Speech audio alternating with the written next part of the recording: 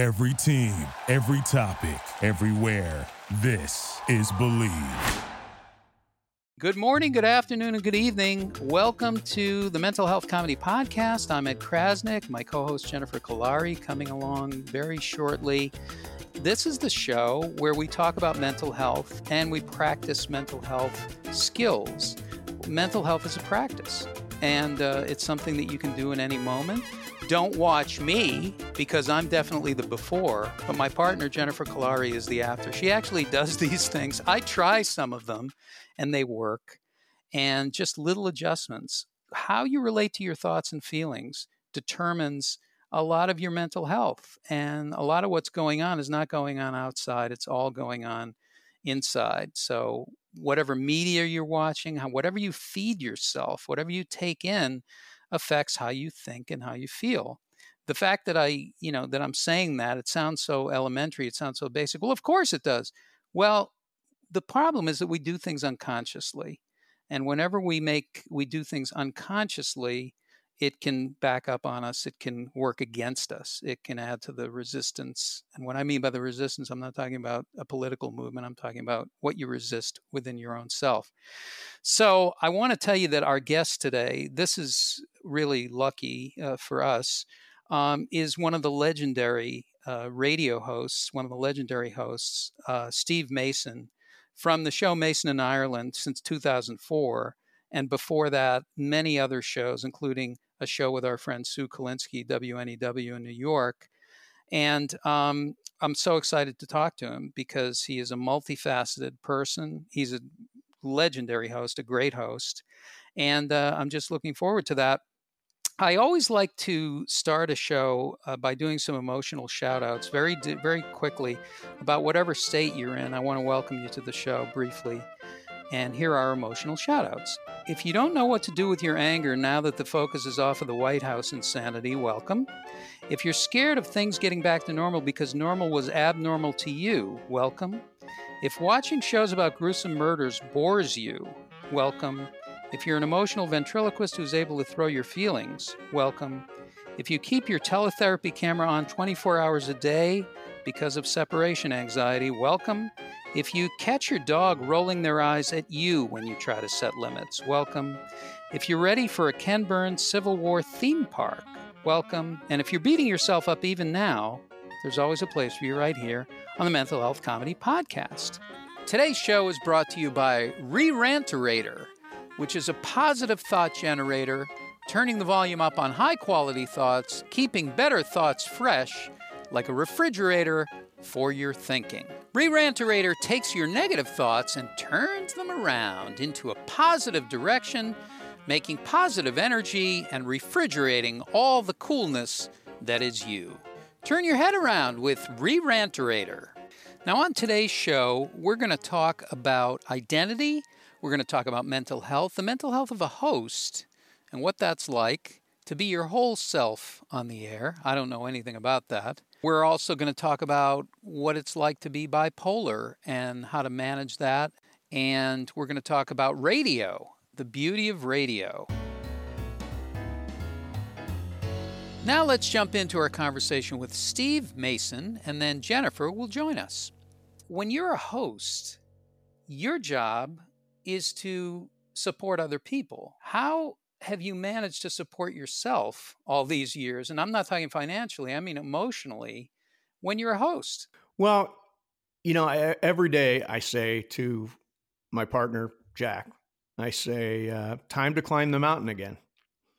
And, for me, doing a 3-hour show live, extemporaneous, loose and funny and creative, it is every day sort of climbing a mountain, I feel like. And, it's a fun climb. I never exactly know where I'm going to climb or what I'm going to arrive at. But for me, there's something about that being in the flow of it all that takes any sort of pressure out. Now, I do have the responsibility of being sort of the captain of our team because it's me and it's John and my producer who's an on-air personality and our board op and all those people. I sort of guide the entire show, and John, in a weird way, is sort of I mean, contributes a ton and is unbelievably clever and smart, but in a lot of ways is along for the ride. And I'm sort of just going with whatever the story or whatever the news of the day is, and fun stuff and goofy stuff and taking callers and all that stuff. But yeah, there's a responsibility that goes along with it. And I always say, if you're an accountant and you make a mistake, uh, it's at least it's not in public. But when I make a mistake, everybody hears it. When I give a wrong statistic or say a wrong name or forget a name, whatever that is, everybody knows it. So there's an additional pressure that goes along with that. Well, what do you do when you're depressed? It's funny you say that. So years ago, back in 2000, when I was working with Sue at WNEW in New York, I went through a really tough period. And my dad had been diagnosed as bipolar 1. And so at this point, I was probably 35 years old, and it really started to get to me. And I started pretty intensive therapy, and I was diagnosed bipolar 1 also.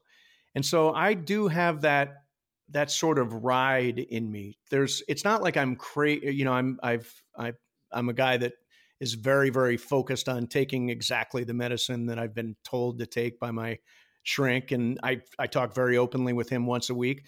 And so I don't have wild ups and I don't have wild downs, but I realize now that I used to have very, in particular, the ups were really, really intense for me. So, I take therapy very, very seriously and take my meds exactly the way they're prescribed. And, I keep my moods within a certain healthy range. I want to bring in our friend from the North and the South, Jennifer Kalari. Jennifer, I'm sure, is very familiar with this. What do you do if you're a family member, a caregiver, a loved one? How do you support somebody who has this issue? It's a really, it's an interesting question. It's a hard one. And whenever we love someone, we get very entangled, and we affect each other. And, families are like systems. And I always say, like, being in a family is like 4 people sleeping on a waterbed. Remember those? One person rolls over and everybody rolls over. Like, it affects everyone, right? So it's sort of a system. And I think the biggest piece of advice, and that person to be managing those highs and lows and never knowing when they're coming, is not an easy thing to live with. And I think the people loving someone like that need to also control their highs and lows, because when you live with someone who has, big moods and big feelings, whether it's bipolar or not, and just people who, have trouble with regulating, and certainly parents of teenagers, right there, you have it. If you sort of live in the state of, okay, good, they're up. Okay, we're going to be all right. This is going to be an okay day. And then when they're down, they're down. Now what are we going to do? What are we going to do? That you go with them, right? And that also adds a tremendous amount of stress to the person that's trying to regulate on their own. So finding this place where you're like, okay, so they're up today. Up is nice. We can do nice. We're okay. And tomorrow, maybe not, or in a week, it might be down, and we're going to be okay either way. It's being able to sort of ride those waves, and not so often when we're family members, and certainly when we're parents, is that we just are like, I want this person to just behave this way or feel this way so that I can feel better. And whenever your moods are dependent on someone else, you've just complicated the system, right? So part of it is calming down. I mean, part of it is calming your own emotions down and talking to yourself, taking care of yourself. This is the thing we talk about on the show, is being a good support for somebody else is often starting with yourself. Like we think we can do things for other people, but we don't have to do them for ourselves. And you really can't. I mean, you can fake it, but it's not really the kind of support that you want to give. Well, and the thing is for me is, I've been with my partner now for 15 years, and a lot of times I will say to him, do you think I'm running high, or do you think I'm running low? A lot of it is sort of checking my own thinking, because I don't think I could, I mean, I'll be frank, I don't think I could get by without him. to check my thinking with. And he's been an unbelievable support, and I think I've been an unbelievable support to him as well. But I can be a handful. Yeah, well, it's good. You have a lot of self-awareness, which has come with working on things over the years, I'm sure. But now you're on radio. You come out, you do Mason in Ireland. You've been with John for God knows how many 27 years. years. Yeah, that's crazy. Yeah, that is amazing. And you guys do so well with each other. It seems so natural, and I know it is natural. But isn't that like kind of like a marriage? Isn't that kind of like one of your most significant relationships? And how has that changed over the years? And how do you help each other? It's a weird dynamic because John and I kind of have a rule that we don't talk about things before we go on the air, because we want them to be fresh and real and honest and authentic. So we don't plan any of our interactions for the show. So a lot of times we'll be having a conversation before the show, and he or I will say, hold it for the show, hold it for the show. And because of that dynamic, John, and we joke about this. John has been to my house for a couple of Christmas parties. I've been to John's house for, I think, a dinner party once and a barbecue once. But for the most part, we live such different lives. And that's one of the reasons why the show works. I mean, John is Corona del Mar to UCLA to Manhattan Beach, and I'm Altoona to Toledo to Venice Beach. And, I think somebody said, I think it was Tommy Chong said, it's the stoner and the square. It is a little bit like that. We're so different that the relationship works. Now, you've interviewed everybody over the years. There aren't too many people that you haven't interviewed, I don't think. Is there anybody, who have been the people who have made like a lasting impression on you, or that you've taken something from that you've used maybe in your own life? James Cromwell is an actor, great character actor. And we had a great conversation one night. And, I was doing talk radio at night. This was when I was doing the Snyder Show. And I did about 45 minutes with James. He was great in LA Confidential, a lot of films. And he told me a couple of things that stick with me to this day, because we were talking about life. And he said, ride the horse in the direction it's going, which is a really powerful statement to me, because we have a tendency to fight against what clearly where we're headed. And the sooner you accept that, whether that's a life choice or a career or a relationship, the sooner you accept it, the better off you are, because that's where the horse is going.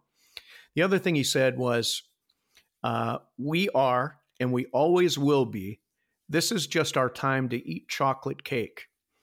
And I'm telling you, there are very few people that I've interviewed, and I've interviewed, hundreds, thousands of people. There are very few people who I remember lines exactly like that. Like, I couldn't tell you what President George W. Bush said to me. I couldn't tell you what Cher said to me, or Dolly Parton or Ice Cube or any of the people I've talked to. But I remember James Cromwell. I remember those two quotes really clearly. So whether he knows it or not, he had an enormous impact on my life, because those are two statements, two sayings that I really do live by. That's a wonderful experience to have, and one that you always want to have. Unfortunately, well, I've had many great experiences, but unfortunately, I also remember my great grandfather, an old Jewish man who came from Russia. And for years, he would say something in Yiddish. When I was a kid, I spoke Yiddish exclusively because I was imitating him. And so I spoke Yiddish up until I was 5, which is insane. So, and you pardon my language, but No. he literally would say this thing. And then years later, I found out what it was. He said, "As me kaktaf and kop and segeten moil." And what that means is, this is the kind of self-esteem from the Krasnick family. When you shit on my head, that's one thing. But when it starts going in my mouth, then I have to speak up. And that's when I have to say something. So this is the Krasnick family. You're talking about, it's kind of but if you can get through that, Yiddish sayings are very strange, and I'm sorry to be so crass, but we're talking about a who's who of emotional despair. It is a who's who, and or who's not who. But Jennifer, I want to just say, this is, um, if you can, if you think back, like in your own life, do you have experiences like that? I'm not talking about my great grandfather. I did that for comedic effect, but it was true. But do you have people that stayed with you, or things that stayed with you that you actually use as a therapist now? Oh yeah, absolutely. Well, and I just want to speak to the two quotes because I think they're amazing, right? The ride where the horse is in the direction the horse is going. And that's such profound, and maybe the reason that really struck you, Steve, is that it's so true, right? We spend so much time fighting against the current, right? And when I work with families, I'll often teach them to steer into the skid, right? Like go with it a little bit. There's lessons in there, and sort of letting go and trusting. We're so busy fighting every feeling and trying to feel something else. And if I don't like how I feel, drink something, buy something, smoke something. And the truth is that often the pain or what you're experiencing is where you have to go. And that's where the lessons are. And that's where the work is. And I love the chocolate cake one because I think we miss the point of life often. We keep thinking that you have to suffer and you have to struggle, and if you're not in pain somehow you haven't earned what's coming to you. But we're going to miss the point of life if you think that's what it is. Like you really do have to stop and just enjoy the moments, otherwise you're going to miss them. They're there no matter how hard things seem. You can always find something beautiful in that moment. This is thinking too, riding the horse and going in the same direction. Often your thoughts, the things that are going on in your head, your thinking is going in one direction. Maybe it's a negative direction, maybe it's a positive direction, maybe there's a resistance going on. Just being aware of those things Yeah. can change your life. It does change your life.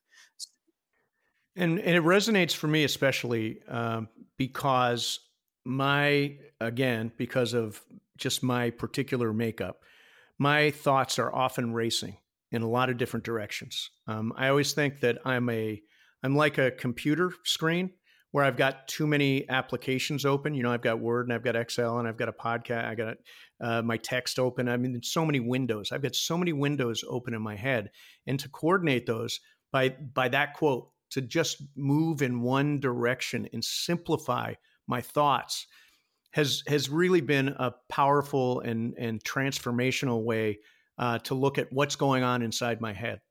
Well, what's so important about that is the bad shows are necessary. And I'm sure they're not even bad, but it's what makes the great shows great. And that's really the whole point of all of the things that we go through, right? The bumps, the contours, the contrast, the things that happen to us that we don't like or that are hard actually make the great things greater. And if we could all learn to value that, it would really change a lot in terms of mental health for sure. And it sounds so corny, but it's the truth. If we learn to value the stuff that doesn't feel great and know that it's just as it's as important as the great stuff, that's a huge lesson.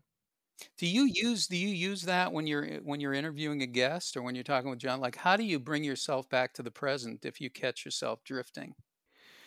It's so strange. There are times when I feel like I'm just in it. I feel like I'm completely in the flow, and I'm lost in the show. The show is sort of happening, and I'm in it. It's working through and as and with me. There are other times where I'm saying words and I'm thinking about something completely different.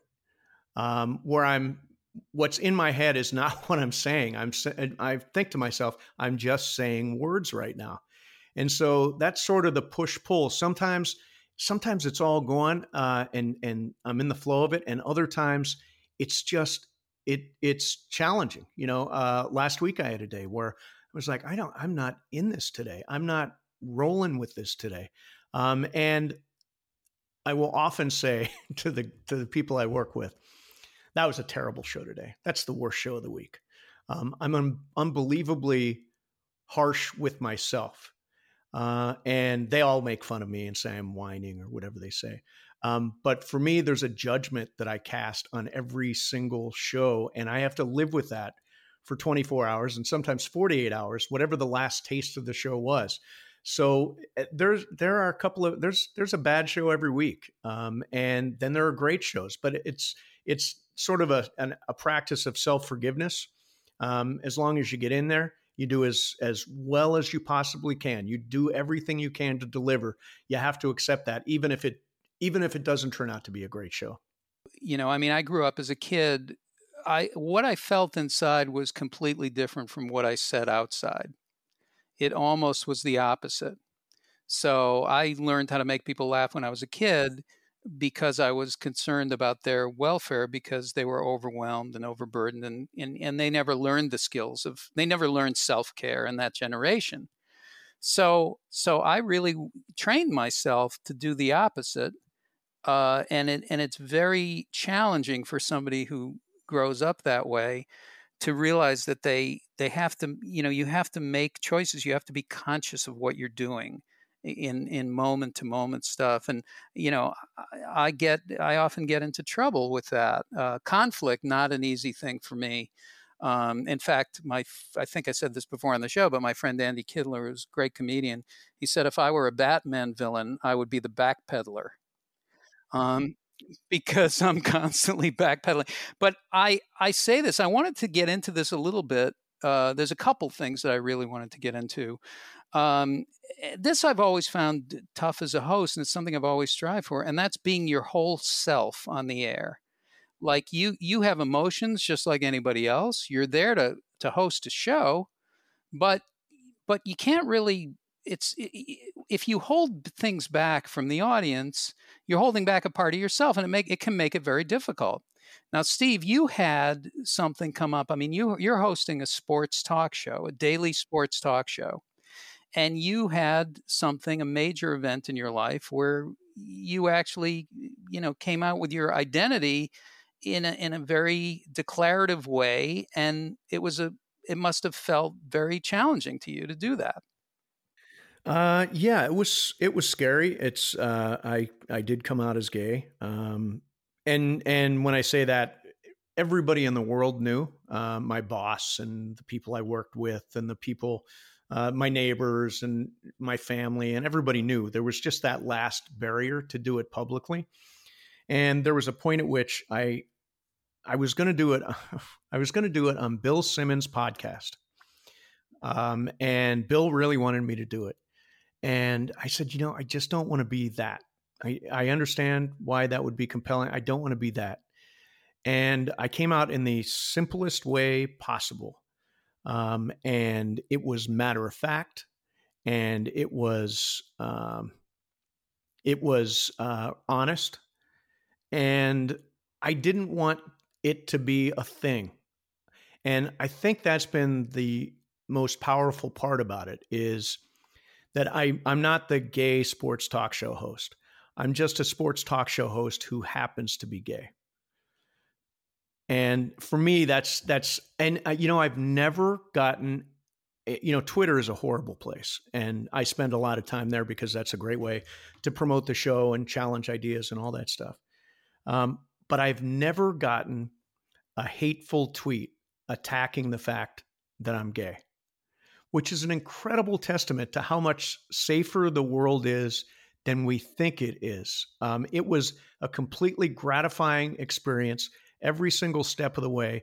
And you're right, Ed, there was always an incomplete piece. I could never talk about any relationship that I was having. John would talk about his wife, his son. For me, I had no personal life. And so to put that on the air was really empowering. And now it's just matter of fact. And, we talk about my partner, Juan. We call him Juan.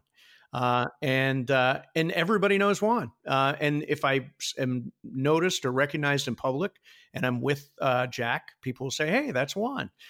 So it's just a common part of what we do now. And it's been unbelievably liberating. Well, I was going to say too, I think the way that you had the conversation, I talk a lot on this show about when you enter into anything that you're going to talk about or do or feel, when you're in a place of love and just settledness and just this kind of anchored spot, people are going to react to that. And if you're afraid and I don't know, and this is going to be a thing, and I got to make it a big, that energy is going to go with it, right? And it just sounded like it was so centered and just came from this place of love, and it doesn't really matter what it is if we can center ourselves that way. So many things, including how people react to us, will change, right? We're so much more in control of either. Notice intersubjectivity, right? We're so much more in control of how other people respond to us than we think. We have so much more power than we think, just based on where we're, what place we're operating from, if that makes sense. The conversation that's going on inside is, often it's telling you that what you can't do or what you don't want or what's not right. And there's a lot that is right. And there's a lot that you can do in any moment. I know that, one thing that's fascinating to me about you is that you've owned movie theaters. Yes, I have. I've owned up to 37 screens. That's where I always escaped to as a kid. I skipped school and I would go see a double feature. I'd see Catch 22 and Harold and Maude at the Harvard Square Cinema. Like whatever was playing there was two different movies every day, big part of my life. So I guess one question I wanted to ask you is, in terms of portraying mental health or portraying someone who's bipolar, are there movies that have captured it in the correct way? Like is Silver Linings Playbook an example of something like that? You, they tried, but I thought they sugar-coated that. It was there, and it was definitely a part of the movie, but I didn't think it was an incredibly accurate portrayal. The one, and I changed subjects. The one place where I think it was really well portrayed was in a Broadway show, believe it or not, called Next to Normal, which I think is the closest I've seen to a really, and it's a musical, the closest I've seen to a really good, accurate representation of what that mental state is. There was something about the music, it got at sometimes the despair and sometimes the mania, which I think people forget about the mania part of it. Um, I the mania is dangerous. And honestly, to be depressed is one thing, but you can really ruin your life with mania. And Next to Normal followed a woman who I saw both ends of the spectrum. And I saw it in song. And somehow that sort of nonverbal, that musical way of portraying it made it had the feeling of what it's really like. Interesting. It's especially interesting that it was a musical. That's fascinating. It's something I'd love to see. When you want to comfort yourself, when you want comfort food that's a movie, what are you watching? Well, I mean, I'm a sucker for The Godfather. I watched all three, but my partner had never seen The Godfather. I don't know why I even got with him. I had I don't even know how I did it.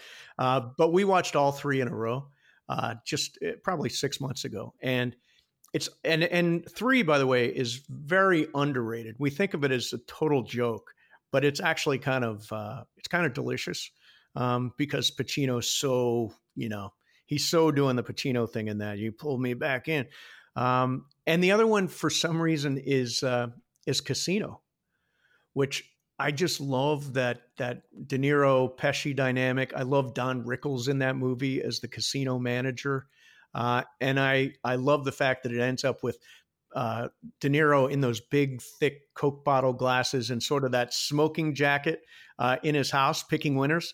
I love that movie also. What about the colors in that movie when he's wearing like salmon-colored leisure suits and it matches the wall? Oh yeah, where he's hosting the pretend TV show or the TV show that's on cable access. Yeah, there's something there's something a little bit over the top about it, and it completely works for me. I worked in Vegas and I worked at Bally's. I was working at Bally's and I went to see Don Rickles perform. And during the daytime, they had a show at the Dunes, the old Dunes, and they had a show that was It was called Las Vegas Tonight, and they had Jerry Lewis on as a guest, and it's like 2 in the afternoon.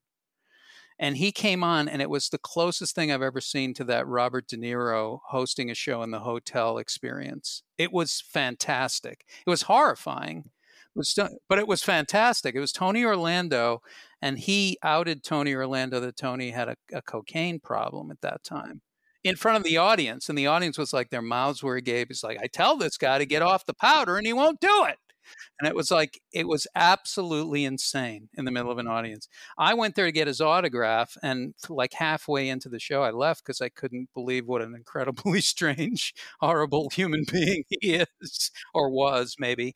Um, but anyway, yeah, that world is very interesting. And The Godfather, to me, Godfather 2 is the best movie that's ever been made. There's never been a better movie made because he's got the story. You talk about going forward on the horse or going what direction on the horse. This guy is keeping a story and going forward by going back into the past. And I don't know anybody who could do that. That's a master. If you now your theaters, did you actually help to program the theaters? I did. I did. In fact, the commercial theaters kind of took care of themselves. You know, it's the Avengers and it's Ant-Man and it's, you know, it's just whatever blockbuster happens to be coming out.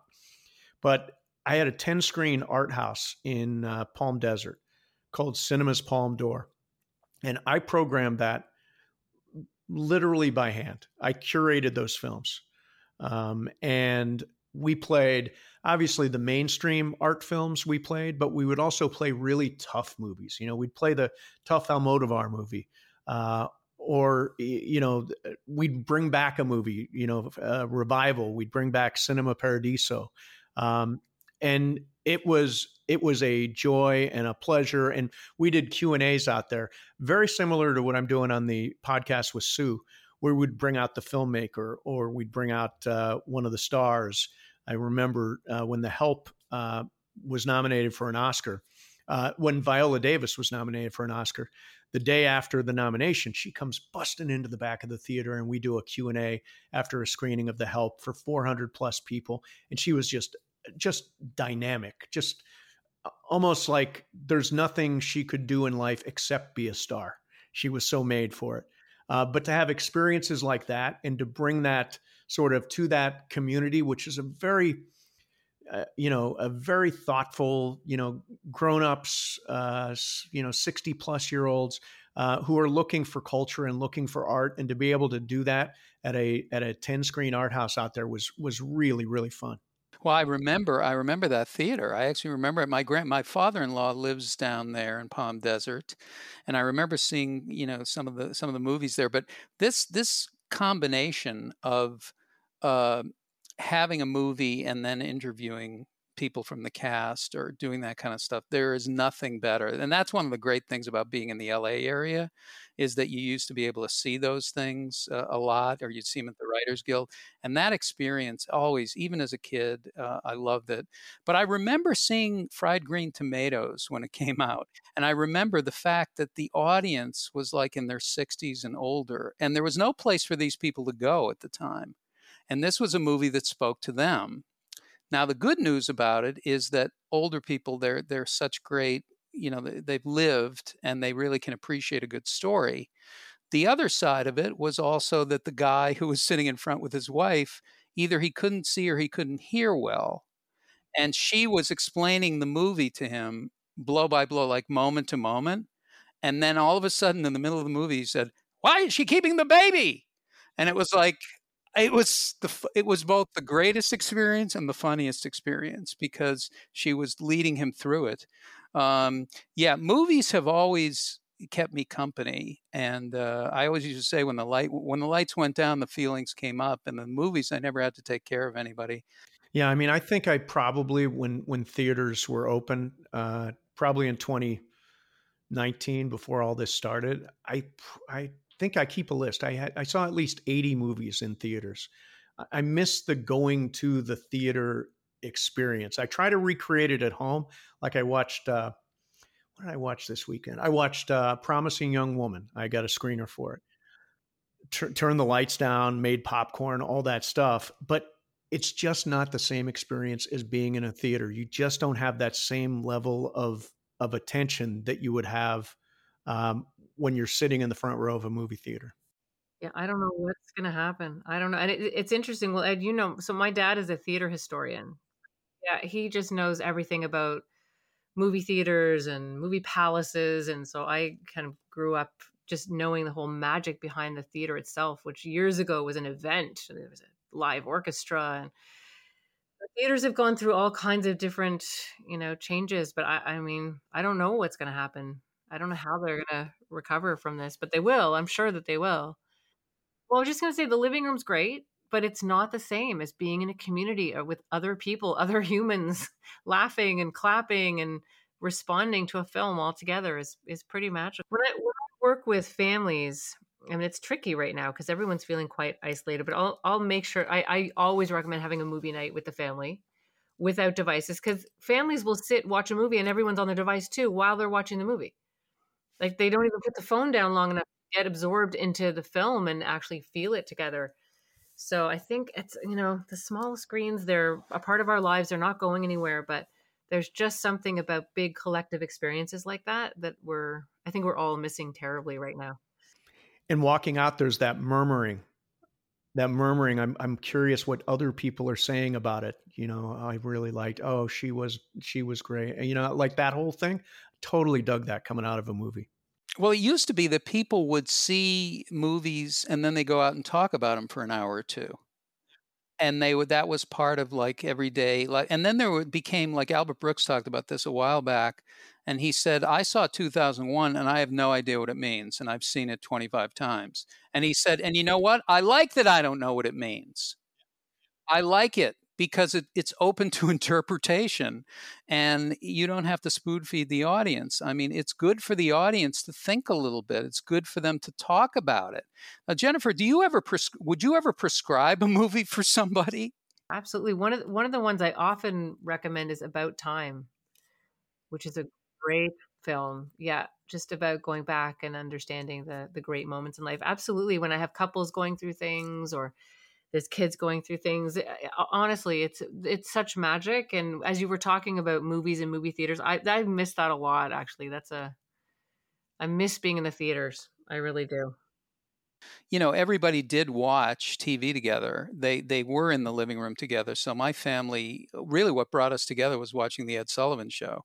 And I was a little kid, but everybody had their favorite act. And my family, what would happen is if you looked in their faces, you would see them come to life because they were projecting their love onto the people who were their favorite performers. And you would see their faces fill, they came to life. But what they didn't realize is if you turn the TV screen around, what none of us realized is that if you can feel that for a performer, it's in you.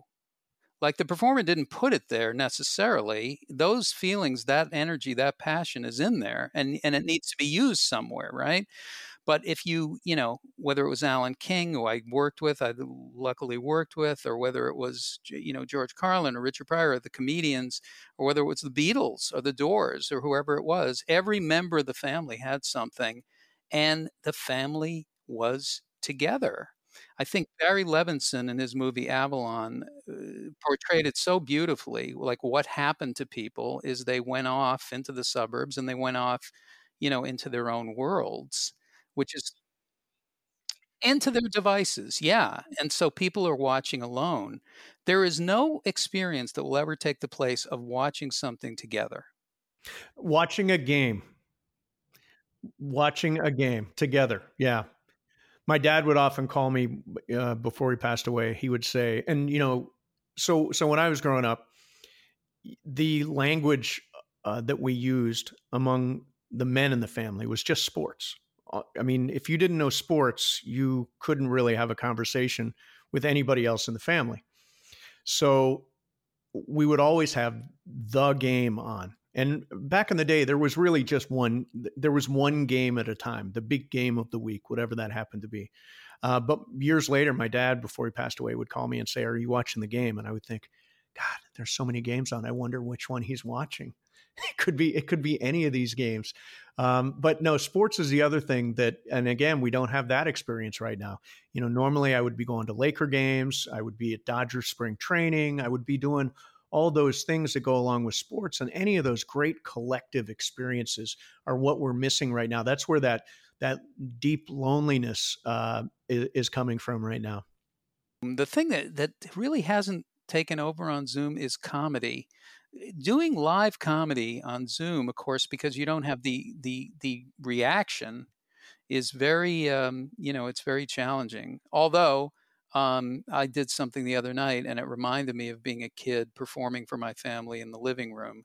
That old Jewish family where people are looking at you and they're teasing you into performing. Because I used to do a lot of impressions. I did everybody but myself for many years, and then I went. Oh, I did everybody. I went into, and I also did families. I did the Kennedy family. I did all the Kennedys, including Rose Kennedy, the mother. So was I looking for a family? Maybe, but no, I would do all those things. And growing up as a mimic, you listened to radio, you heard broadcasts, you had this experience with your dad, you had these things. Did you mimic the game, or did you broadcast, or were you doing that when you were a kid? When I was a little kid, my dad would come home from work and I would read the sports page out loud. I'd basically read him the sports page.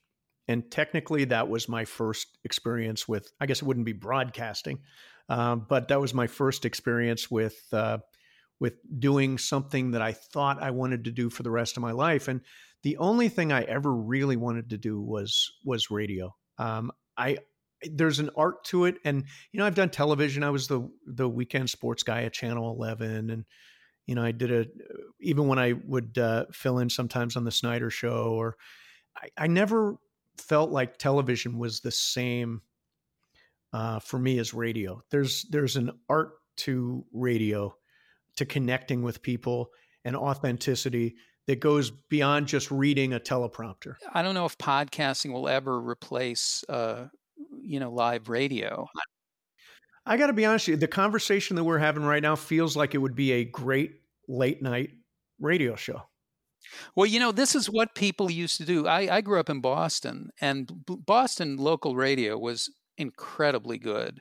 I know New York was too, and I'm sure every area had their own regional, but we had the greatest shows that were incredible. And they were call-in, they were late at night. There was one called Drug Hotline, which was like it was these two guys who were in recovery, and they would host it all night long.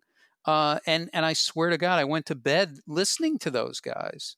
There was something very, very personal about it, and just the music of conversation. I would call it the music of conversation. When I was a little kid, the family downstairs was playing board games with each other, and I loved to go to bed to the sound of people playing games with each other, or connecting with each other, or to a sound. There was always, some kind of sound or conversation. Right now, I can hear a police siren in the distance. Or maybe it's just in my head, and I feel like maybe they're coming for me soon.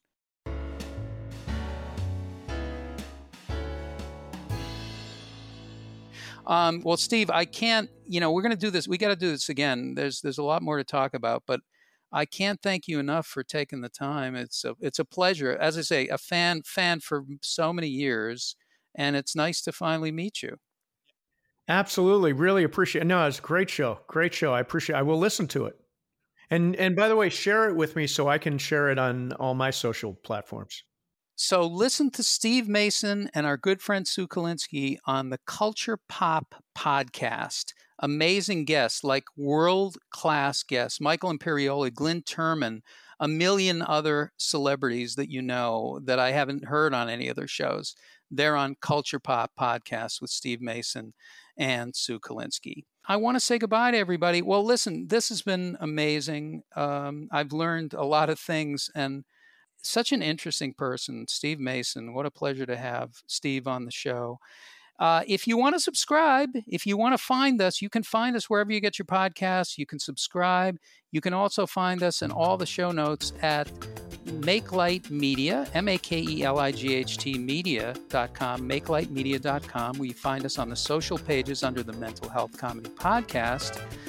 And I want to thank you for listening. We'll be back next week with a new show. Keep coming back. It works if you work it. I'm Ed Krasnick for Jennifer Kalari. We will see you next time.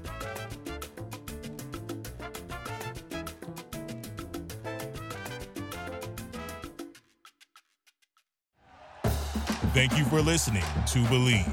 You can show support to your host by subscribing to the show and giving us a 5-star rating on your preferred platform.